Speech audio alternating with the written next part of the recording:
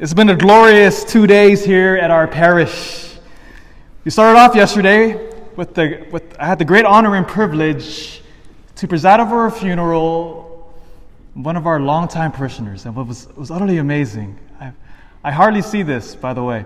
This parishioner of ours was 98, but that's not the amazing part of it. A 98-year-old woman by the name of Jane Garcia.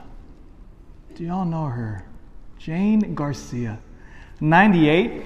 She was born here in Vacaville and then died here in Vacaville. 98 years. And so the daughter came in and we were planning the funeral, and I said, well, tell me stories how it was growing up here in Vacaville. And she shared stories about her mom, of course. When she was a kid, the mom would get up early in the morning and go out, and their parents would make them pick prunes from the orchards. They'd have to come back inside, change their clothes, get ready for school, go to school, come back in the afternoon, change again, and then go back into the orchard to pick prunes. There's a section of town where the city hall is, where the police station is right now. They said over there, and I never knew this about Vacaville, about our little town's history, but she said in that section of Vacaville, all of the Spaniards bought up all these different blocks. And it became, if you've been here a long time, Vacaville resident, that little section of town was called, do you remember? The Village. And all the Spaniards were just congregated over there. Because her parents had immigrated from Spain themselves. And all the aunts and uncles, and they all lived there, all the aunts, they all live in that beautiful part of town. She would eventually meet her husband in the Solano grocery, when that still existed. Her future husband would be the butcher, and she would be the butcherette, as she was called. And then in high school, she worked at the Vacaville Creamery. All these different places that we have no idea about anymore, but when Vacaville was just a tiny little nothing hick town. Then I asked her, what do you remember most about your mom? She paused for a moment, tears welled up in her eyes,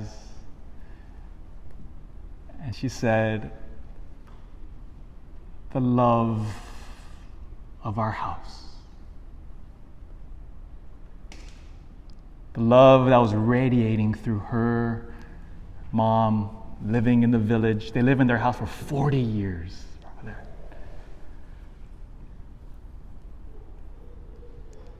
What Jane understood was that she knew who she was. And here's what I mean by that. This morning we had our Advent morning of recollection. We're getting ready. We're about to enter the season of Advent. This is shockingly, but Christmas will be here soon. Is that scary? I wear a size 9.5, by the way, if you're wondering what to get me for Christmas. Size medium t-shirt. We had about 250 people here this morning for the retreat. It was a glorious retreat. And we came together to ask that pivotal question, who or why do we need Jesus Christ? After the morning of recollection, we had baptisms here. New sons and daughters been baptized into the body of Christ. And then after the baptisms, we had a wedding. So it's been back-to-back glorious events. But notice this now. If I were to ask those little babies that were baptized this morning, if they can talk, when they're just small little babies, but eventually they'll grow up and they'll start talking, and then we'll wish that they didn't talk as much anymore. If I were to ask those 6 kids that were baptized today, who are you?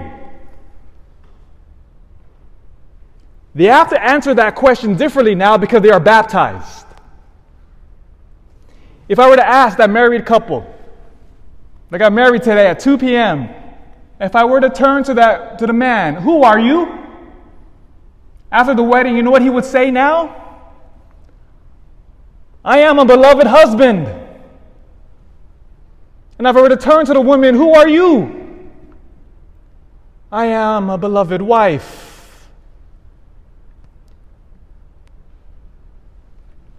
How we define ourselves determines the course of our life. If indeed I am a husband, that dictates to what I'm going to do on the weekend.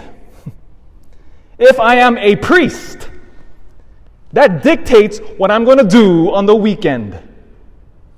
If I am a mother, a father, how we define ourselves, who are we? How we answer that then follows, what do we do with our life?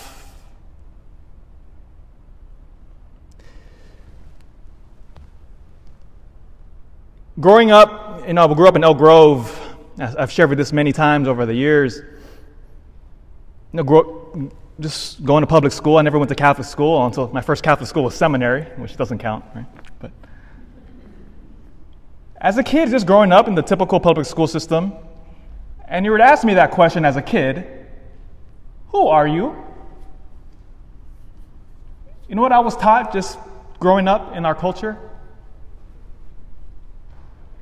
I am an evolved monkey. A handsome one, but a monkey nonetheless. I am the product of an accident of the universe. There is no order, there is no intelligibility, there is no meaning behind anything. You just poofed into being. You are an accident of different causes. If indeed, and if I were simply to absorb that identity, that I am nothing special, I will live, hopefully, God willing, on average, to about 76 years old. It's the average length of an American today. And the meaning of life is simply, what? Nothing. Get up, go to work, earn enough money, buy a house, buy food, go out on the weekend, have fun. But if I were to answer that question, I am nothing but an accident of the universe. That dictates how I live.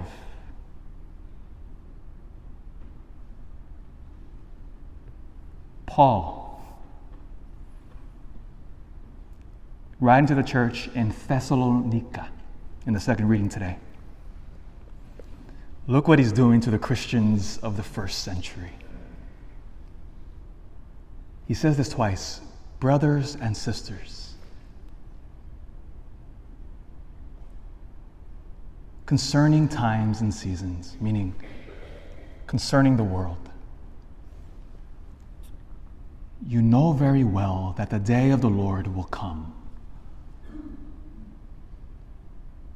But remember, you are brothers and sisters. And here's the key line. You are not in darkness, for you are all children of the light. Do you see what Paul just did here? Do you see what he just did to the Christians of the first century? He says, you are children of the light. You have been baptized. And that radically changes who you are. You are no longer one of the pagan people anymore. The city of Thessalonica, it was known to be a port city, and in this port city, they were surrounded by all the different gods and goddesses of the Roman Empire. They were all surrounded by different gods of the Greek Empire. And he's telling them, you are no longer part of that people anymore. You are sons and daughters of light.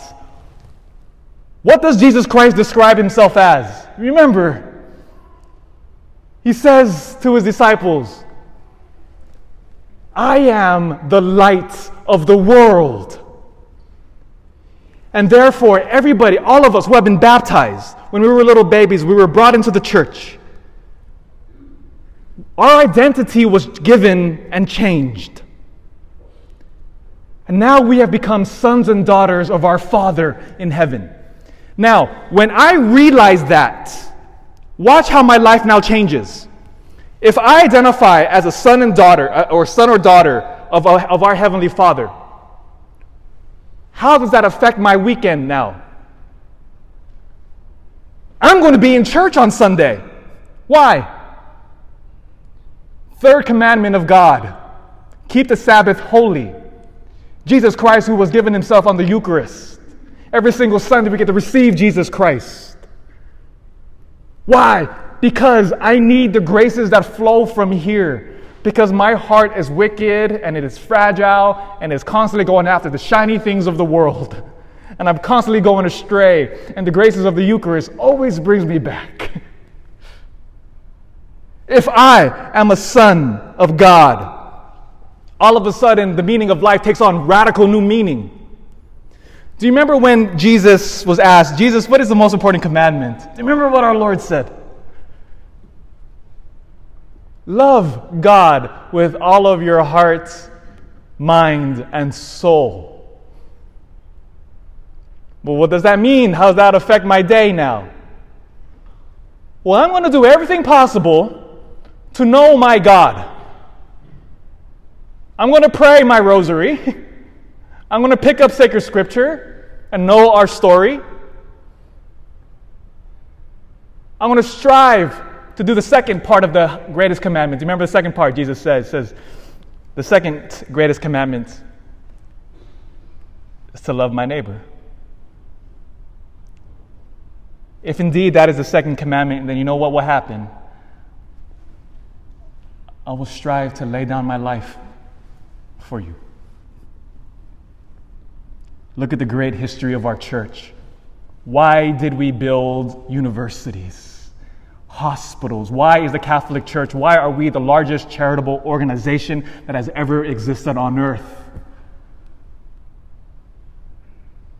Because if indeed we are sons and daughters of God, we must serve the poor and our neighbor. Do you see now how it flows? Once I know who I am, if I am a son or daughter, that affects everything. And that is why at the heart of the gospel today, Jesus says the great parable of the different talents. Now here, this is an amazing thing we think about it. Every single one of us, we all have superpowers. Talents. We've all been given gifts from God. One of my talents is to lull people to sleep, right? With my homilies, right? I'm great at it, right? If indeed every single one of us, we all have talents, gifts from God, how will we use it?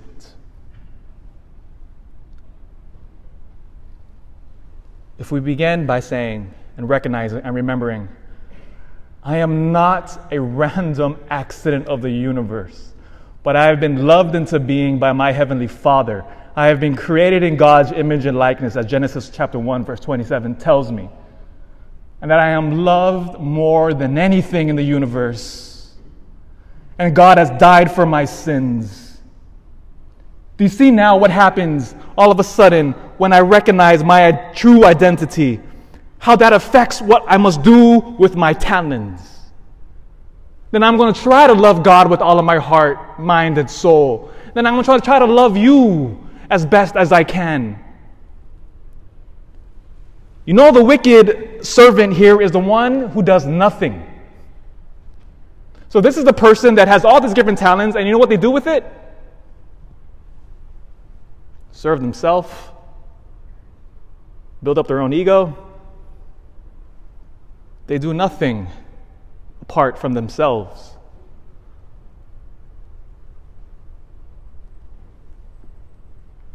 Who are we?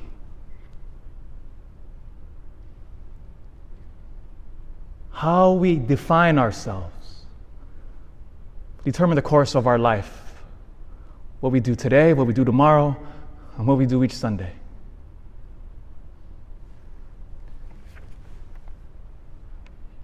Remember, you are children of the light. You are not in darkness, brothers and sisters. Therefore, let us not sleep, as the rest do. But let us stay alert and sober.